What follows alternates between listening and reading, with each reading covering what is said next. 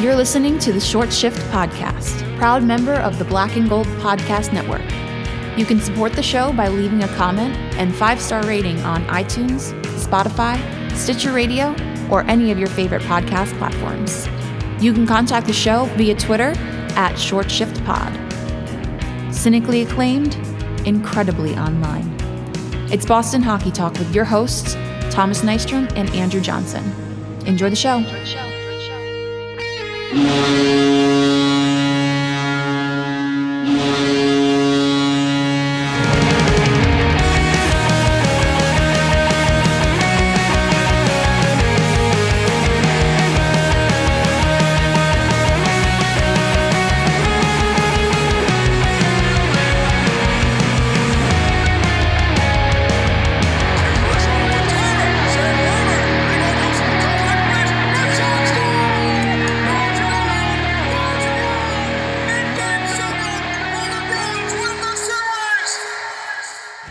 Andrew, do you remember hockey? What's hockey? It feels like fucking forever, dude. I know. It's been so long. But maybe this break wasn't the worst thing in the world for the team as a whole, but it's speaking to a very deeper problem with how the NHL is still, after months, handling all of these COVID protocol things. They've learned nothing, dude. They have learned absolutely nothing. They learned nothing from the Sabres Devils. Sabres must be fucking rip shit insanely pissed about this, because this is the second time this has happened. The second time this has happened. Yeah. I mean, they got off kind of scot-free this time, but we didn't. Tuesday, that game shouldn't have happened. No. Last Thursday's game should not have happened. No, I mean, like knowing what we knew literally less than 24 hours. It was 12 hours later that we started getting information about more positive tests and more people being put into protocol. How did that game get off? Honestly. I think the NHL is letting pressure dictate what they do. And that is always a recipe for disaster. Yeah. It's just amazing to me. Like the NFL kind of figured it out. Baseball figured it out. And right now the NHL is furthest removed from the start of the pandemic. It's literally been a year. And they still somehow have less information than anybody else does, less idea of how to run their own protocol that they came up with. Like, it's so ridiculous. So, okay. In that situation, you have a positive test on each side. You don't play that game. Short-term pain for long-term gain, man. Yeah. You do not play that game. But at least that night. Yeah, exactly. Get more information. Maybe even skip those first two games. We would have still probably had the exact result when it came to how many people and all that. But like, you have to do your due diligence, and they just fucking It's didn't. optics. It's all optics. Yeah. I mean, you have a lot of people who just don't care about this and think that this is nothing, and this is just what we have to do, and just keep pushing through it like it's not a big deal. But you've established that it is a big deal. You've established that it is something that you need to literally like create the protocol, and then you just don't really follow it. You don't. That's the thing that kills me. That's the thing that absolutely kills me, because it's selective protocol. It's selective protocol. Well, actually, I'll go one further than you. I don't think it's selective protocol. I think we're still a year in, and it's the best case scenario is that selective. The worst case scenario, and the more likely scenario that I think, is that they're still making this shit up as they go along. Yeah. And I think that's more than just the NHL, but the NHL seems to do it in such a sloppier way than the other leagues, or really anything, business in general. The NHL, when they do something stupid, they live under the Hunter S. Thompson philosophy. If you're going to be stupid, be king stupid. Yeah. Just like, it's amazing to me how still over a year has passed, and they still don't know what they're doing half the time. And then whenever they do something really fucking dumb, they don't just sneak around quietly and hope nobody will notice. They pick up the pots and pans and go la la la la la la la. Yep. It's maddening to me. It is maddening. And that game shouldn't have happened. I'm glad they won. I mean, it was a good. Any momentum that they would have had has been thwarted by now. Yeah, but it was nice to see, and we kind of talked about the possibility of the secondary scoring taking a little pop. Like we got a Craig Smith goal, we got a McCaig goal, we got a DeBrusque goal, and then obviously we tossed a Pasta goal in there. But like three guys that aren't doing shit basically right now, all contributing, and Krejci 3 assists. Yeah. That's almost exactly what we wanted to see in that game. Exactly. And Halak played a good game. That one weird 50-foot deflection that he should have tracked and he didn't. That's good, whatever. Good at the moment, it seemed kind of like, oh fuck, like what is happening right now? But it ended up being the only thing that Halak gave up, and all is forgiven. But man, at that moment, it was really rough to see.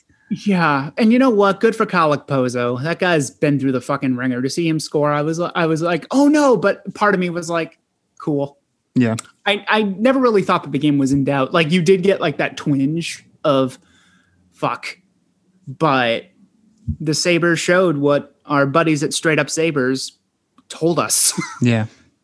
This team is vomit incarnate, and Jack Edwards, man.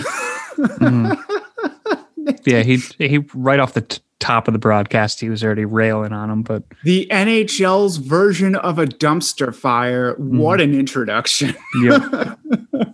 Yeah, I mean, there's not even really that much to recap in that game. It wasn't a good hockey game. It was the right result. It was the result that we needed, and it would have been nice to have gotten it again 2 days later. But we're staring 7 games down the pipe at some point in the next 2 months that we're going to be playing the Sabres. We're playing 28 games in 45 days, Thomas. Yeah, it's not good. This coming week is not good. They're playing. I was just looking at the schedule. They're playing. One of them's a back-to-back. They're playing a day game in the middle of it, and not for nothing, dude. We're playing the Sabres once. We're playing the Islanders once, and we're playing New Jersey twice. It's like in a week. Other than the Sabres, like I'm not excited about playing the Islanders. I'm not excited about playing Jersey. Jersey's sitting barely above Buffalo. Well, 10 points above Buffalo, but still they're 7th place out of the 8. But they have our number right now. They do. The playing that safe style that New Jersey plays gives us fits for some reason. Yeah. It's the same kind of style that we play, so we should be able to counter it pretty well, but we just don't. No. Well, I mean, just on the topic of the standings, looking at it, it's not as scary right now. We are sitting in 4th. And Philly is currently beating themselves over the head with a shoe. Yep, they're 2 points behind us, but we haven't had a problem with Philly, and we still have a couple of games against them. So, like we control our own destiny as far as that position goes. But we are 4 points behind Pittsburgh, an additional 4 points, so 8 points behind Washington, and we're 10 points behind the Islanders. However, we have played less games than every team in the division. We've played 28. We have the second fewest regulation losses this year in the East Division, which is kind of a cold comfort when you take into account that they've played so few games now because, so much fuckery that has happened. Yep. But 28 games in 45 days, that is going to be I think the one thing that I agreed with that I liked that Don Sweeney said in his press conference on Monday was this is going to be a war of attrition. If he was still holding off on pulling the trigger on a trade, don't. Yeah, I don't know. Like, honestly, the games, the way they're stacked up on this back end, he may not have a choice. You're going to need healthy bodies. The taxi squad is probably going to be a little bit more important, and getting production off of that squad, like a Greg McKegg goal. Those little things are going to go a long way. But yeah, we're definitely staring an even more important deadline down the pipe. Yep. We're looking down the barrel of a gun, and it's nerve-wracking. I got to tell you, this is probably the first time this year that I've been legitimately nervous about the prospects of this team. Like there's been like little bits where you know, the trade deadline coming up and with everything else that's gone on, but this particular part where we have 5 people, we have 5 players, 5 key players on the COVID list, whether they be positive tests or contact tracing, is very nerve-wracking. And there's even more urgency. And I think now more than ever, if Don Sweeney was waiting for the perfect deal, you ain't going to get it now. You may have to take a hit on the chin a little bit in order to prop up your team, because these teams know your plight, and they're going to swoop in and be like, well, hey, that first round pick's looking mighty fine for our middle six, for our middle six winger. Yeah. I mean, there's a good amount of teams that are sellers right now, and they're also fully aware that there's a lot of teams that feel that they're in it right now. Right. Because I mean, if anything, like maybe partially because of the way that the divisions are lined up, where they've seen every team in their division multiple times outside of like the Bruins playing the Sabres for 60 minutes all year. Right. But like Toronto and Edmonton and Winnipeg and Montreal, they all feel like they're in it up there because they have their they're very bunched together. They have very bunched together right now. Toronto, Edmonton, Winnipeg. They're 2 points. 2 points. Yep. Edmonton and Toronto are tied at 42, and I think Winnipeg has 40 right now. Yep. So, and it's not too far off again in the Honda West. Vegas, Colorado, and Minnesota are all within a few points. Like Vegas in the last week and a half took a little jump up, but like Colorado's hanging in there. I think Colorado's won 8 out of their last 10, and they're within 3 points.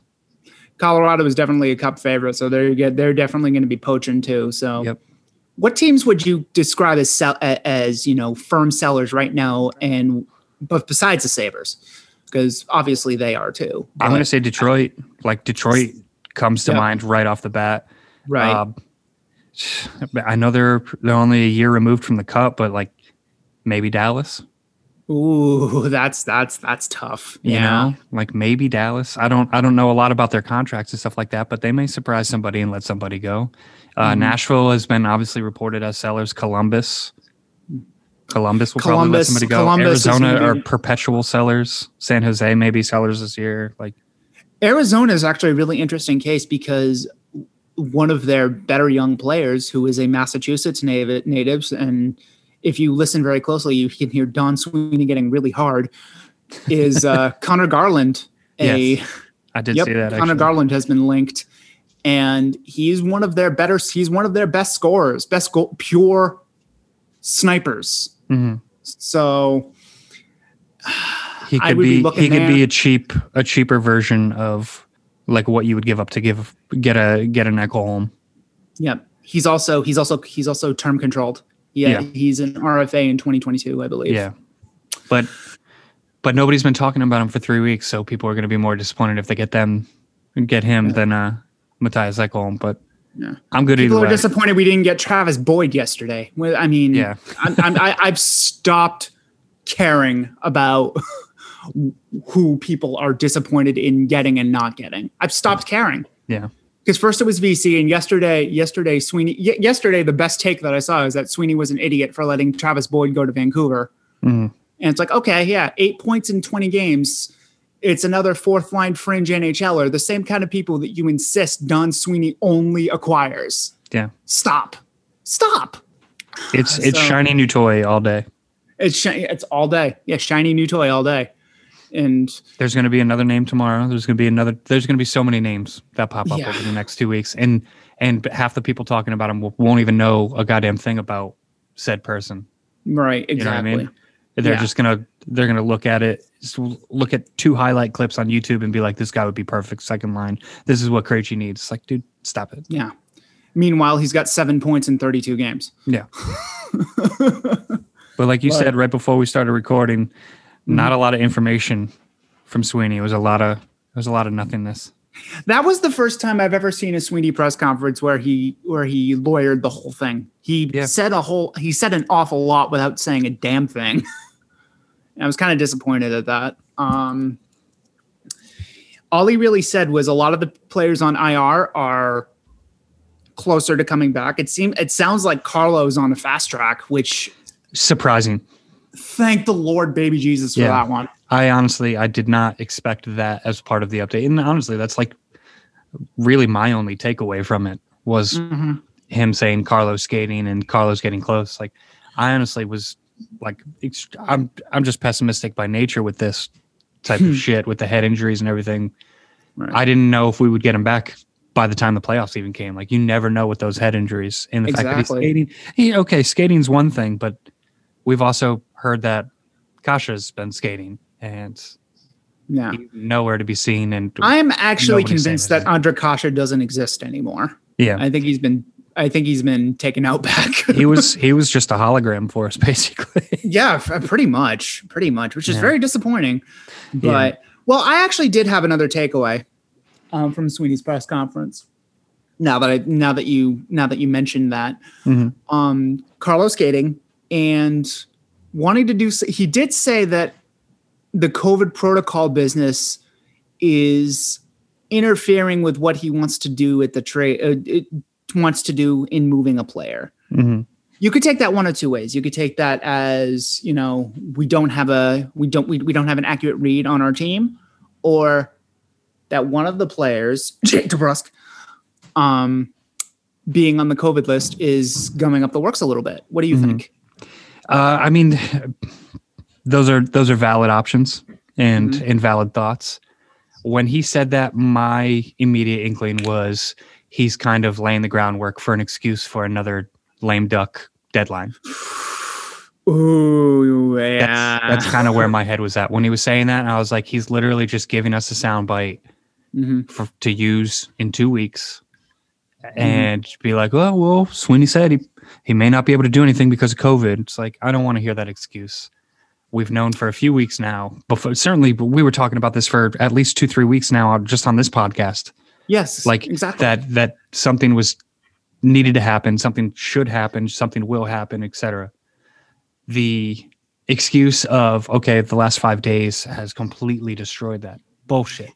Is you either make a move or not. And if it's not DeBrusk, if that is say for example, just to play off of where you're at with what you took away from it, if it was just DeBrusk, there's no way you're just trading DeBrusk. It's going to be multiple pieces. It's going to be draft picks. And we've said before, I know All Red is big on this. The first round draft, it's a wild card. So for us to just throw a first rounder in there, it's not really that big of a deal this year. And it's not really that big of a deal too, because this is easily the weakest draft we've had in about 10 years. Yeah, exactly. But since 2012. The flip side is the whole league knows that. And so the value of a mid to late round first round pick for a lot of these teams that are contending right now isn't worth fucking anything compared to what it used to be or what it should be and what it would next year. I think the thing that we're going to see if a big name moves somewhere in the league, whether it's with us or not, is it may not just be a first round this year. It's like the first round next year is going to be next year's draft is stacked. That's going to be the key piece. And that may be what it takes to prize somebody away. Right. And that's more of my fear because it's like, I like draft picks. I like going out and getting the young kids who are cheap, where you can continue to pay your older stars, because that's how this team is kind of functioning right now and will function for at least another 2-3 years. That's what scares me is, if you trade away next year's first round pick to get something this year and it doesn't pan out, he's going to get crucified again. The window and the leash on Sweeney it's shorter than we may even know. In my opinion, I honestly think it is. I will say this. I have been pretty soft on Sweeney because I think in his time here, he's done a good job. Mm-hmm. Not a great job. I don't think he's a great GM, but I think he's a good GM and he's well respected around the league. Mm-hmm. If you're right and he's laying the groundwork for excuses and he doesn't do anything in the trade deadline and uses COVID, all bets are off. Yeah. I'm in the same boat as you. If he does nothing, fuck you, man. Yeah. And I don't know if he has the balls to not do anything. I wouldn't be surprised if it is again going to be one of those rentals, one of those cheaper rentals, one of those Drew Band-Aids. Stafford for a 3rd round pick. Yeah, it's John Michael Band-Aid. Lyles for a 4th. Yeah. Yep. Mm-hmm. We don't want Band-Aids. I honestly, if Vakanainen's got to go, if DeBrussa's got to go, if Lauko or whoever, if they're willing to really get out there and get somebody not only who can contribute right now, but with term, you're going to be giving up somebody like that. Mm-hmm. And right now, maybe it's just because I feel so unsettled with this team to begin with. For the first time in a few years, I think, as a fan of this team, I don't know what's on the table in 2 to 3 years. Like, I don't know what this team is going to look like.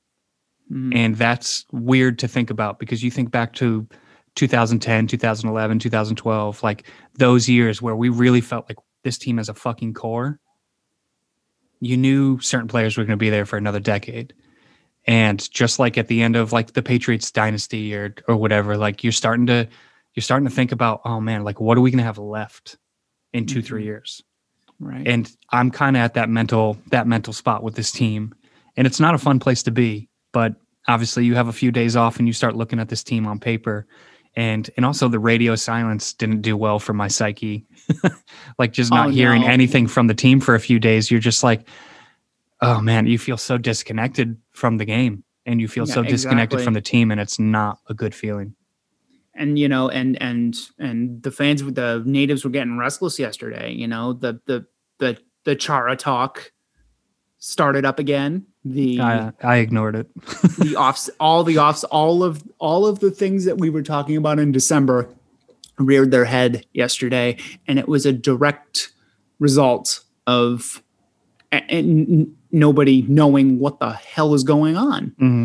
And it seems like we do have a little bit of a clearer picture. It looks like we'll know for sure in about 6 hours time. But it looks like practice is on for tomorrow, and it looks like the game is on for Thursday. Mm-hmm. What that means for the COVID-5 and what that means for people coming off IR and what that means for who's coming up and going down through the taxi squad in Providence, who knows? We may have a stand-up show for a lineup. Yeah. Something hilarious.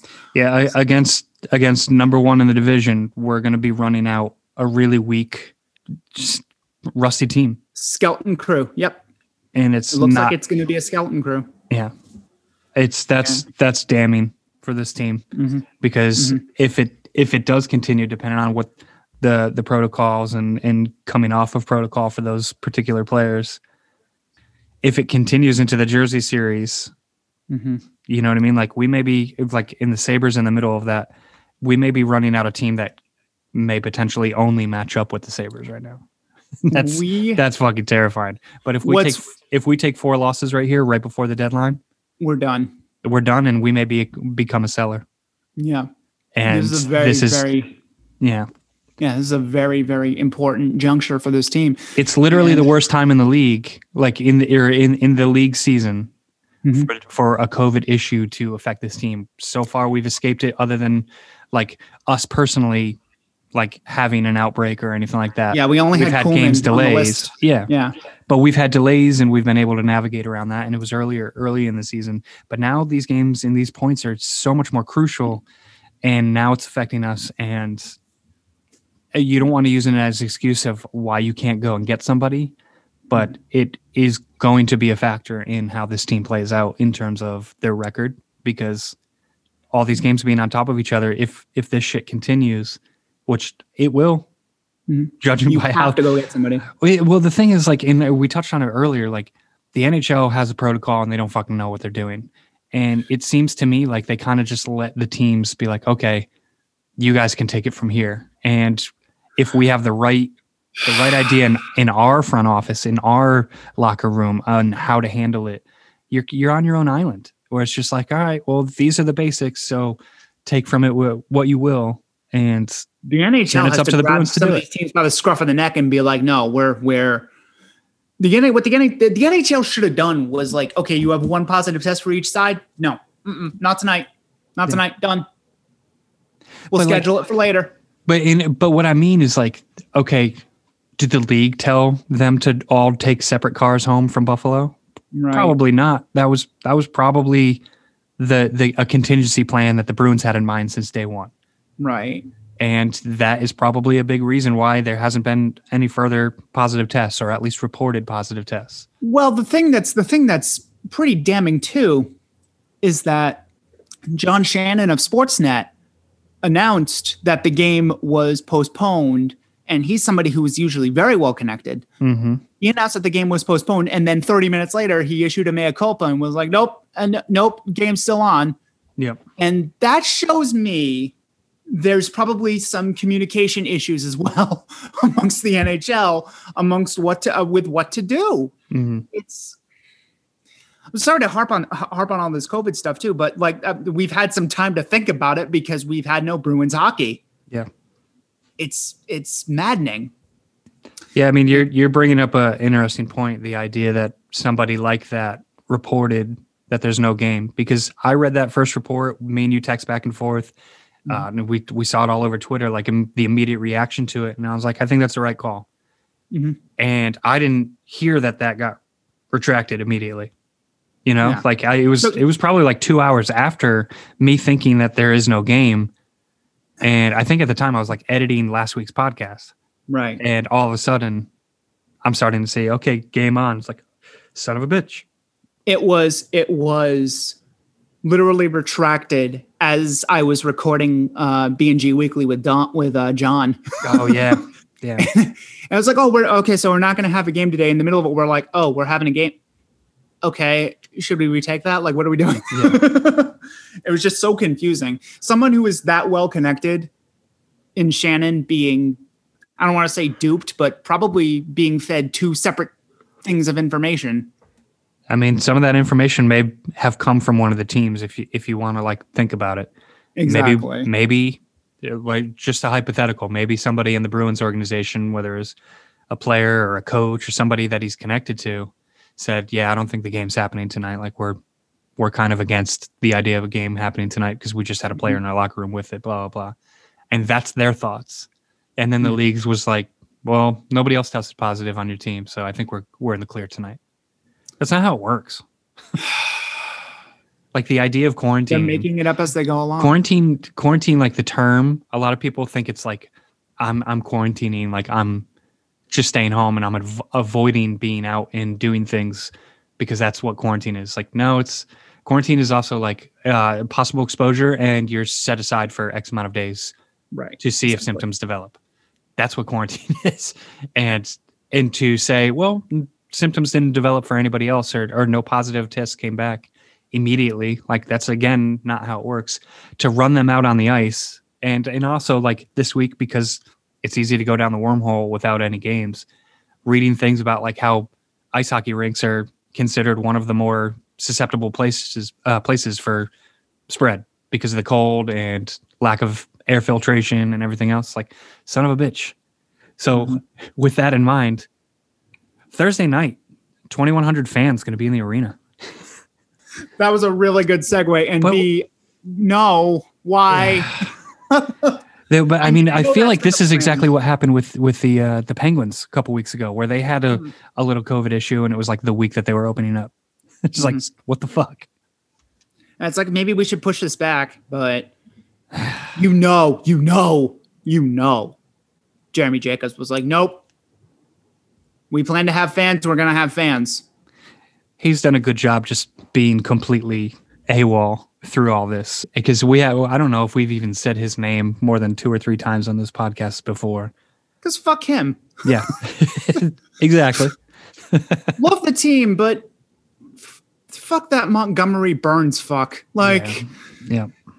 He was probably the one that was hitting the table with his shoe during the off-season meetings, trying to decide if there would be a season. Yeah. He was probably the one owner that was reported to have been vehemently against it. Mm-hmm. No one said the name, but the second that I read that, I was like, that was Jacobs. That sounds like a Jacobs thing. Yep. Yeah. I don't know. We talked about it a little bit on Twitter with some of the other guys from other podcasts and stuff about the idea of how do you feel, like, would you go to a game, et cetera. And I think the general consensus actually surprised me. A lot of people said, like, if everybody was vaccinated, I wouldn't feel an issue, or if vaccinations were at a certain percent and whatnot. But a lot of people were mostly saying, like, it's just not worth going right now. And that's kind of my standpoint. I could wait another couple months and go this coming fall. I could, yeah. When things are just a little bit better. I could wait until next year. Yeah. I'm good with that. It's a bummer, and I would love to be at a game. And honestly, part of me, like, just as like media, I would love to go to a game and just be in the rink and just feel that again. But it's not going to feel the same when you're all like separated like that. So I don't know. Indoor stuff is just still questionable to me. Outdoor stuff like baseball and even football, like the way they started kind of adding some people towards the end. It was, I don't know, man. It's almost unsettling seeing people crowded together now. Mm-hmm. Yeah. And it's just kind of like, it's really funny when you watch past clips. It's really funny now that when you watch past clips of when there are crowds, you're like, oh no, you know, because this has absolutely just colored your view of the world now. Yeah. Well, I mean, and even outside of like crowds and sports and stuff like that, you see a clip on like Facebook, like some Karen arguing with a cashier at McDonald's, and it's like, why is nobody wearing masks? Like, nobody's wearing masks. It's like, oh, that was probably from like 2017.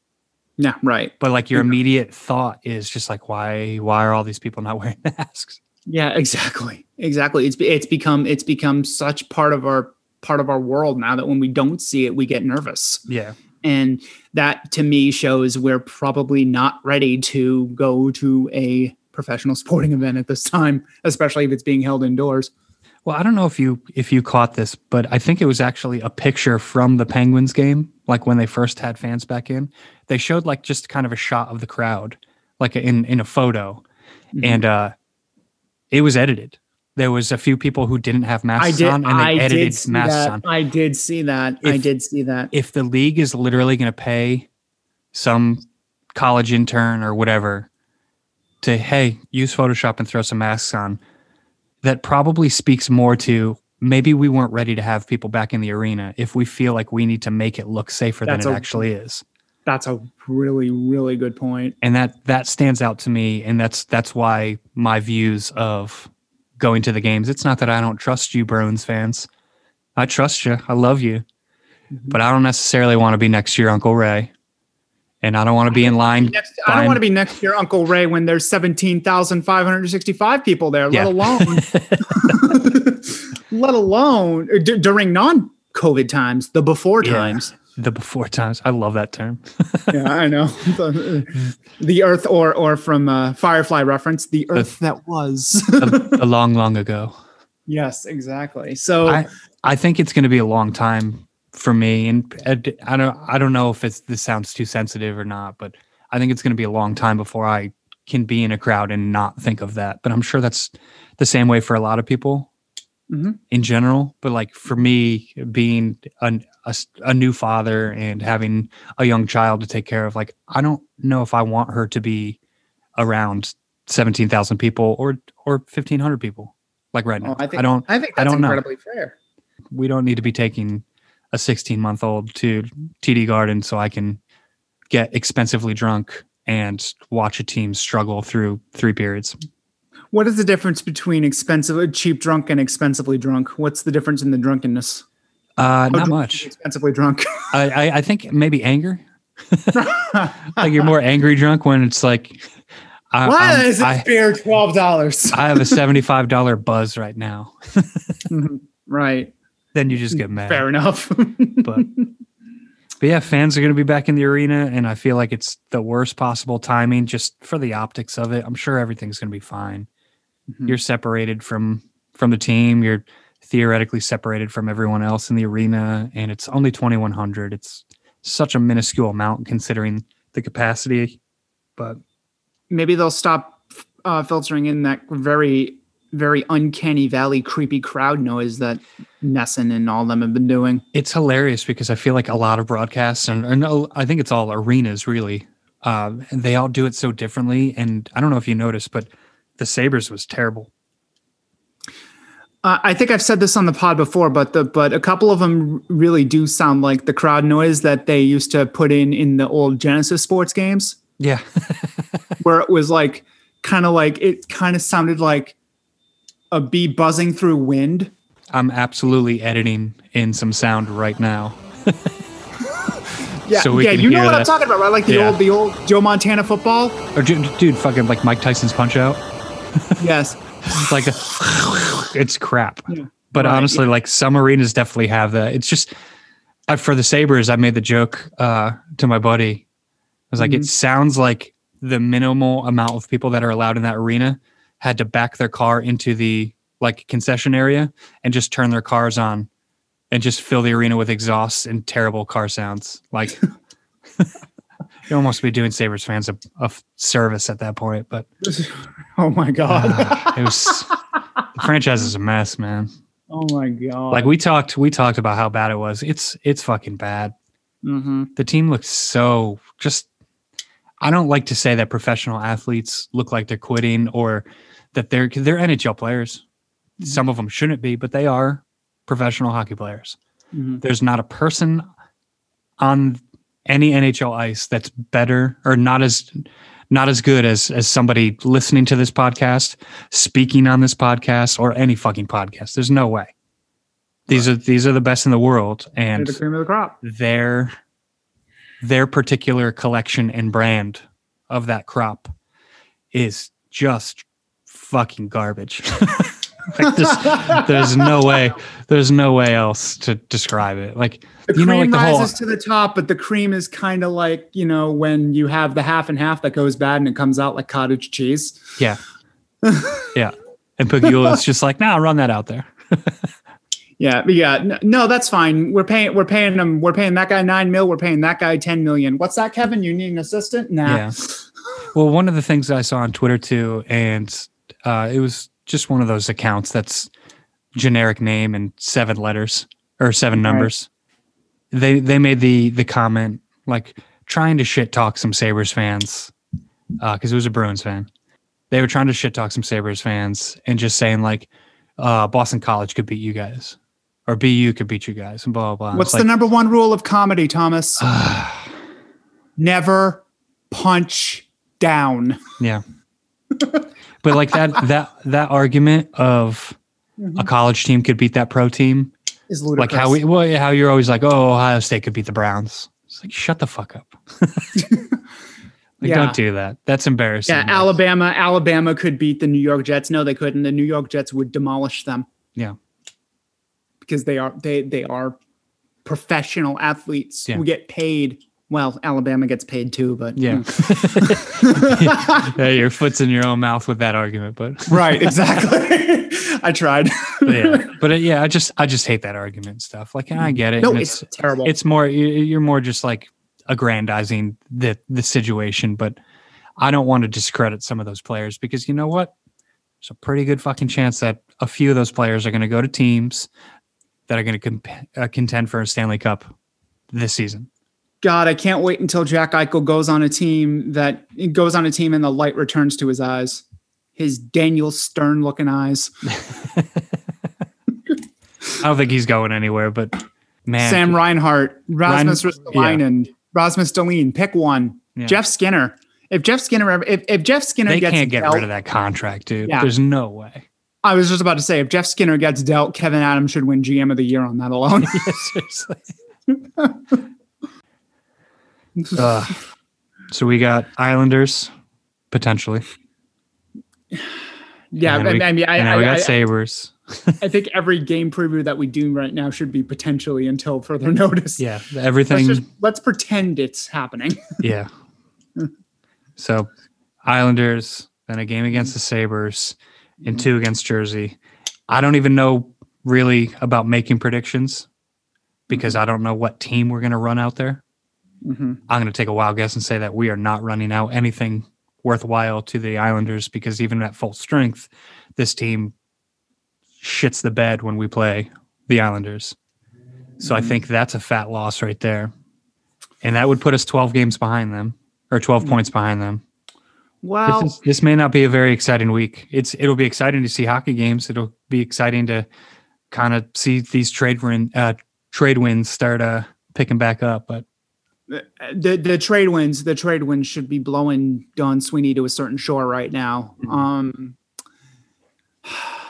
28 games in 45 days, knowing that that's going to be, knowing that is going to be the shore, that's what's coming up. Yeah. That might be daunting for some of these players, but these are professional hockey players.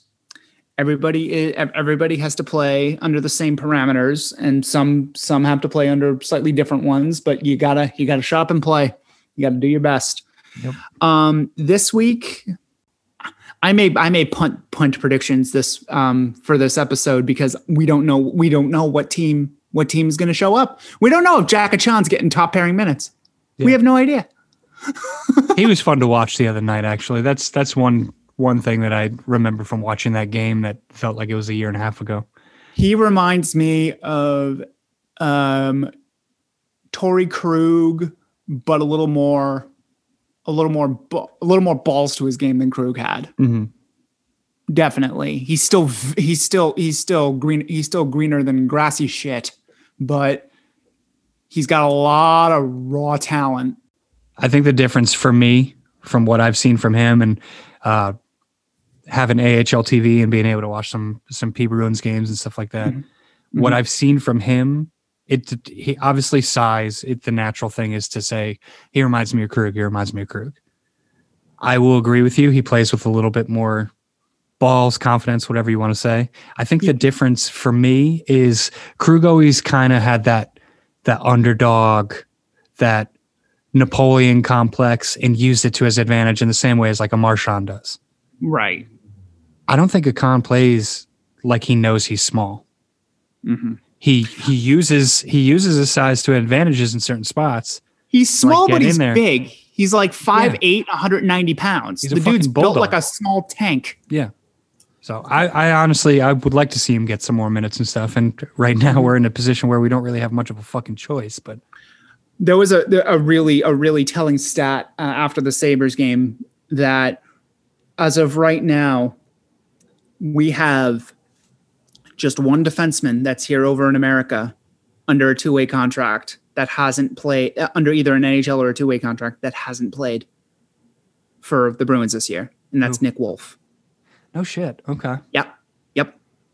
When Jack Achan made his debut, we are now down to one defenseman under a contract that we can move up and down that has not gotten any NHL minutes this year. And we're halfway through the year. Well, in terms of defensemen, rather. Yeah. Now that's terrifying, but also it kind of speaks to the type of depth that Sweeney has afforded us. Mm-hmm. So for that reason, it almost makes me feel good that we're still in the mix. Looking at the standings right now, I think the bottom four, the top four. Mm-hmm. Philadelphia, I don't think is going to crack the top four unless somebody completely falls off. And Philadelphia got whooped twice last week. Something is deeply wrong with that team. Yeah. Okay. So the way the standings are sitting, the top four, the bottom four. I don't think Philadelphia is going to crack the top four. So I think the Bruins are safe and will be in it because I think the teams that would be behind us, Philadelphia, New York, I think we can beat them. And I don't think Jersey is coming back up to catch anybody. Do you think they can make a push for third or second? Yep. So as do I. Mm-hmm. So for me, I'm looking at it right now and being a little bit pessimistic. I think it's going to be a flip-flop of the Bruins in Pittsburgh for 3 and 4. And I think 1 and 2 is going to be a flip-flop of Washington overtaking the Islanders. Mm-hmm. So my prediction, I guess, as of right now, knowing nothing about the deadline, knowing nothing about the team that we're running out on Thursday, like without knowing anything, just blind generality, I would say Washington 1, Islanders 2, Boston 3, Pittsburgh 4. That's what I would like to see. That is maybe best case scenario for Boston right now, unless they get extremely healthy, extremely hot, and get somebody in here who is going to spark either the second or even third line. Because I would take a third line spark at this point too. Right. I just need to see a little bit of something. And to see Craig Smith break through and to see DeBrusk pot one again. I want to see those dudes play with confidence because we've seen that before. We've seen DeBrusk perform. And a lot of Bruins fans haven't seen the Craig Smith who goes on a hot streak, but I've seen it before and it is exciting as fuck. And Pastrnak took 6 shots on goal the other night. Like they were pushing the other night. I want to see that continue. This little layoff fucking sucked because I'm hoping that momentum didn't completely go away, but there's a good chance they come out flat against the Islanders. And the literally in this division, the Islanders are the only team that I don't want to play on Thursday. I would literally play the Capitals. I would play New Jersey, even though we struggle against them. I would play any of those teams right now, but the Islanders, you're walking into a home arena and feeling like you're not going to win. And I fucking hate that. Well, the Islanders are going to be missing Anders Lee for the rest of the year, so that might be a little bit of a push towards us. But I agree. This is still a Barry Trotz coach team, and they've had our ass all year long. Mm-hmm. And it's not fun going into your own home arena and thinking, "Oh fuck," yeah. Especially with the complete uncertainty with who you're going to bring in, what your lineup's going to look like. And that's the larger piece of my point. Like the Islanders have had our ass at full strength. We are not full strength right now. Mm-hmm. And we are days away from even skating. Right. Like this is not a good time to play the best team in the division or arguably the best team in the division. So I don't have high expectations, and to come off a week of not watching a Bruins game and to have that level of pessimism as opposed to excitement. Okay, we're finally playing the game. Yeah, I'm really excited about watching it. I'm going to watch it even if we get smoked 5-2. Mm-hmm. But I hope you didn't just speak that into existence. Yeah, probably. God damn it, Thomas. Yeah, it happens. No, I've been wrong a good amount lately, so I'm trying to be a little bit more negative than I would normally be, because then I could be pleasantly surprised. Expect the worst, hope for the best. Yeah. Mm-hmm. Yeah. Predict the worst, hope for slightly less than the worst. Yeah. Wow, that's a not really a big difference between the ceiling and the floor there, dude. No. I mean, I'm looking at the next 4 games, the 2 against Jersey split. Well, I think we can still beat the Sabres even with a skeleton crew. And I think the Islanders is a loss. So 2-2, 4, maybe 5 points with an overtime loss. I would take 5 out of the 8 for where we're coming from right now. Mm-hmm. And that's not going to do much other than kind of hold us in this pattern that we've been flying for the last 3-4 weeks anyways, as far as it goes in the standings. But yes, I don't want to lose this division this week is basically my larger point. I don't want to lose and fall out of this division. I would be fine if we just kind of hang. I'm not expecting to gain ground right now. The last game against the Sabres was the first time that the Bruins had won 2 straight in about a month. Yeah. So expectations shouldn't be high right now. No. I'll say 4 out of 8 points. I'm not going to afford them an overtime loss, but I know I already said that I was going to punt predictions, but that's not the spirit of the show. So I will predict 4 out of 8. just for shits and giggles here. We've already said and established that the Bruins have a number of games to make up, which is fine. Looking at the standings, like, oh, that's more points available that they can win.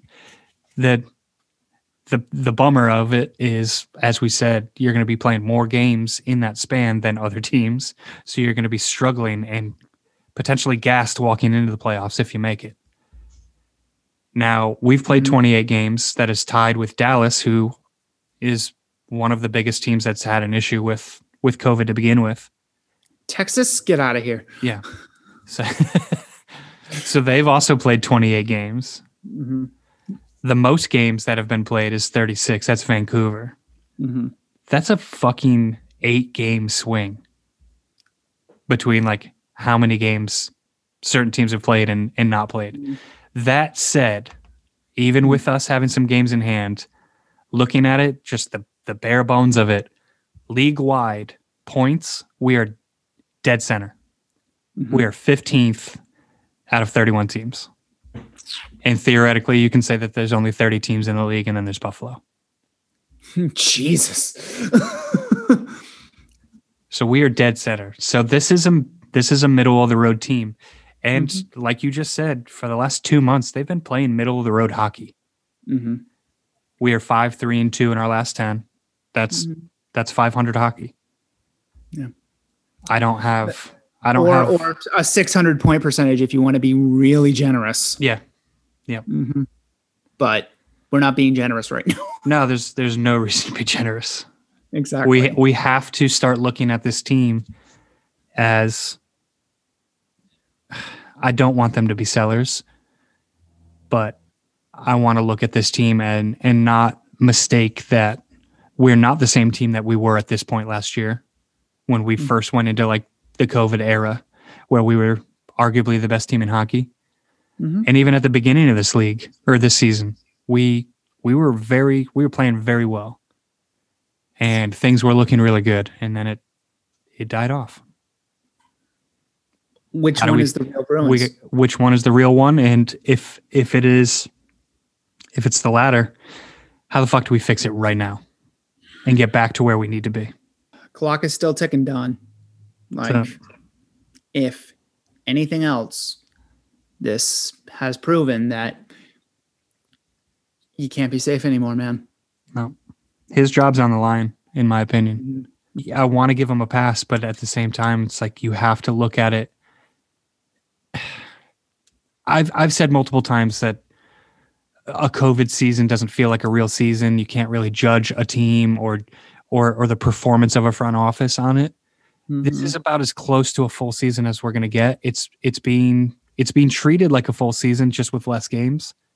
Like they're still doing certain deadlines. They still have certain protocol for the way the season is laid out. It's not like rules have changed on what you can and can't do in the front office. So if you want to treat this like a real season, because this is going to be a lot more of a real playoff than what we got for the end of last year. Mm-hmm. This is going to feel like a real playoffs. And if you don't set your team up for a playoff, then what the fuck are you doing? If you don't set up your team up for a real playoff, considering everything that you have said publicly, talking to Sweeney now, if you don't set this team up for a playoff, considering everything that you have said publicly, you have put the target on your own back. Remember that. He did that 2 weeks ago. Then, you have deforted yourself. You cannot afford excuses, and you cannot afford to take a shortcut, and you cannot afford to be safe. I have been very lenient on Don Sweeney these past couple of years. But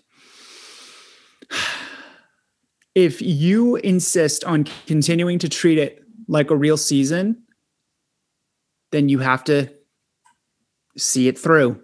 Yep. I have said that I'm not sure if his job is on. I even said this a few weeks ago. I'm not entirely sure his job is on the line. I would give him a little more rope than that. But with the target on his back, I wouldn't say it's entirely safe. I wouldn't say, yeah. I said this on B&G Weekly last week. The seat's not hot, but there's no need for a blanket. Yeah. If you catch my drift. Yep.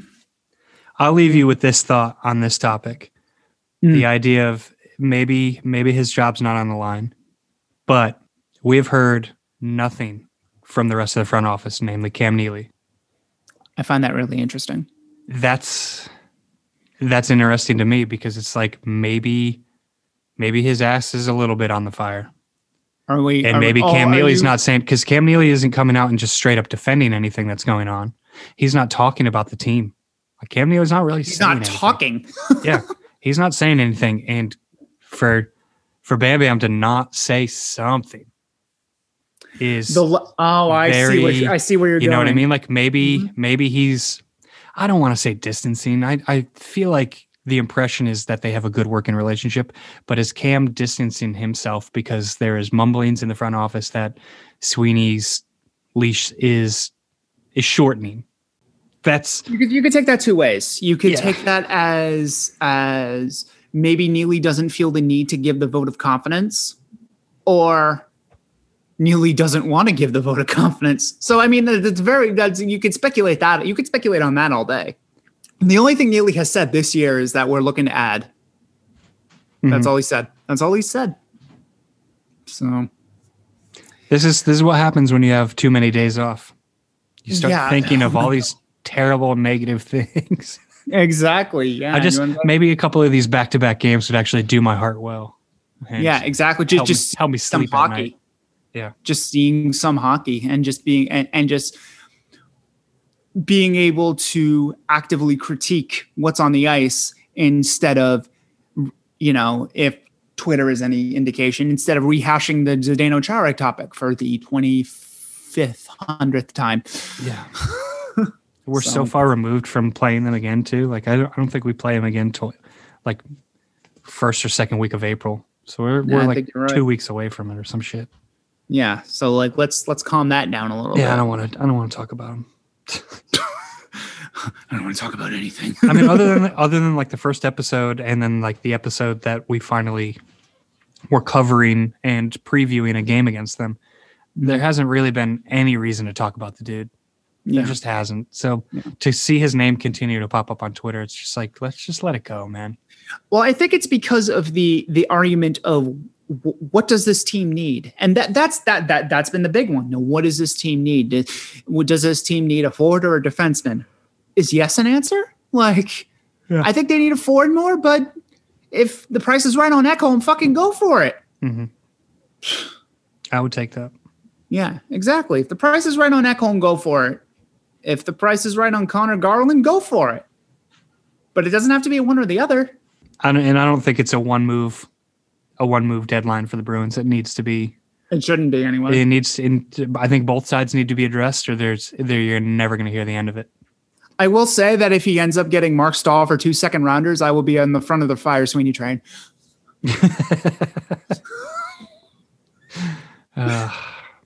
Oh God, did I just speak that into existence? Yeah. I was just visualizing him putting on a Bruins jersey and skating out there and nobody talking to him. Like just like what was the quote from Superbad? Like sitting alone like Steven Glansberg. Just Mark Stahl on the bench eating pudding. Oh my God. Yeah. We need to stop suggesting these terrible things and the very unlikely chance that somebody in the Bruins front office would ever fucking listen to this podcast. I don't want anybody to get ideas. Yeah, Don Sweeney's listening to this being like, huh. Yeah. You mean nobody listening to this talk about this on Twitter at all. Yeah, right. Erase the last 2 minutes from your head. Exactly. All right. So I made some predictions. You said you weren't going to, and then you kind of did. So we don't have a lot on the line right now, which is kind of nice. I think the team has enough on the line with the next couple of days that we need to just kind of sit back and just potentially be sad fans for a few days. Yeah, a couple more days. I think with the game not being for another couple of days, I'm almost scared of what tomorrow is going to bring. Yeah. Yep. Just people are going to be starting, throwing their own shit. That's it. Natives are restless. I want to sit here and say that they shouldn't be and they need to like just chill. We preached that 7-8 weeks ago. We can't really preach it right now. This is crunch time. It is. And the fan base has every right to be worried. You don't have to sit there and cry on the internet all day, but you got every right to be worried right now. This is definitely different than a 1-1-1 start. So I think we have every right. You know, the beginning of that was like, okay, guys, it's 3 games, but now it's literally the midpoint of the season. It's put up or shut up time. It really is gut check time for this season for the Boston Bruins. Does Don Sweeney have an eye towards next year, or in a case that Thomas, that you sort of brought up, is there going to be a next year for him if he decides to, whatever he decides to do? You got me thinking about that, Cam Neely. Yeah, I mean, I don't think this is it for him. But if this deadline goes as poorly as I fear it might, you may see some heads roll. And things may get blown up. Right. I think the one thing, and I keep saying, like, will we become sellers if we fall apart this week? Will we be sellers if we feel like we're out of it? Do you think there's any chance that Sweeney could be a seller and this fan base allows him to keep his job? It's going to be fully on him, and maybe that's why Cam is just missing in action. Yeah, he's biding his time, right? Is he biding his time right now, or is he just like, I don't want to be a part of this? Yeah. But to answer your question, will this fan base allow Don Sweeney to be a seller? With the already precarious footing he has with this fan base, the answer to that is a resounding no. Yeah, and I don't even know if it's just his fan base. I think it's Boston in general. Look at everything that's going on with Shane Bloom and the Red Sox. They're unloading that team. They trade Mookie Betts last February, and it's like Red Sox fans don't want to see the team sell off. You want to compete every year. But he's cleaning up the mess that Don Dombrowski left. Yeah. And Sweeney did the same thing on Chiarelli's mess. He cleaned up the mess that he left, but now it's results time. Yep. He's had results, but this year is these next 12 months, basically, these next 12 to 15 months are probably the most important in Bruins history in about 15 years. And I'm counting the Cup year in that because this decides where the franchise goes for the next 5 to 7 years.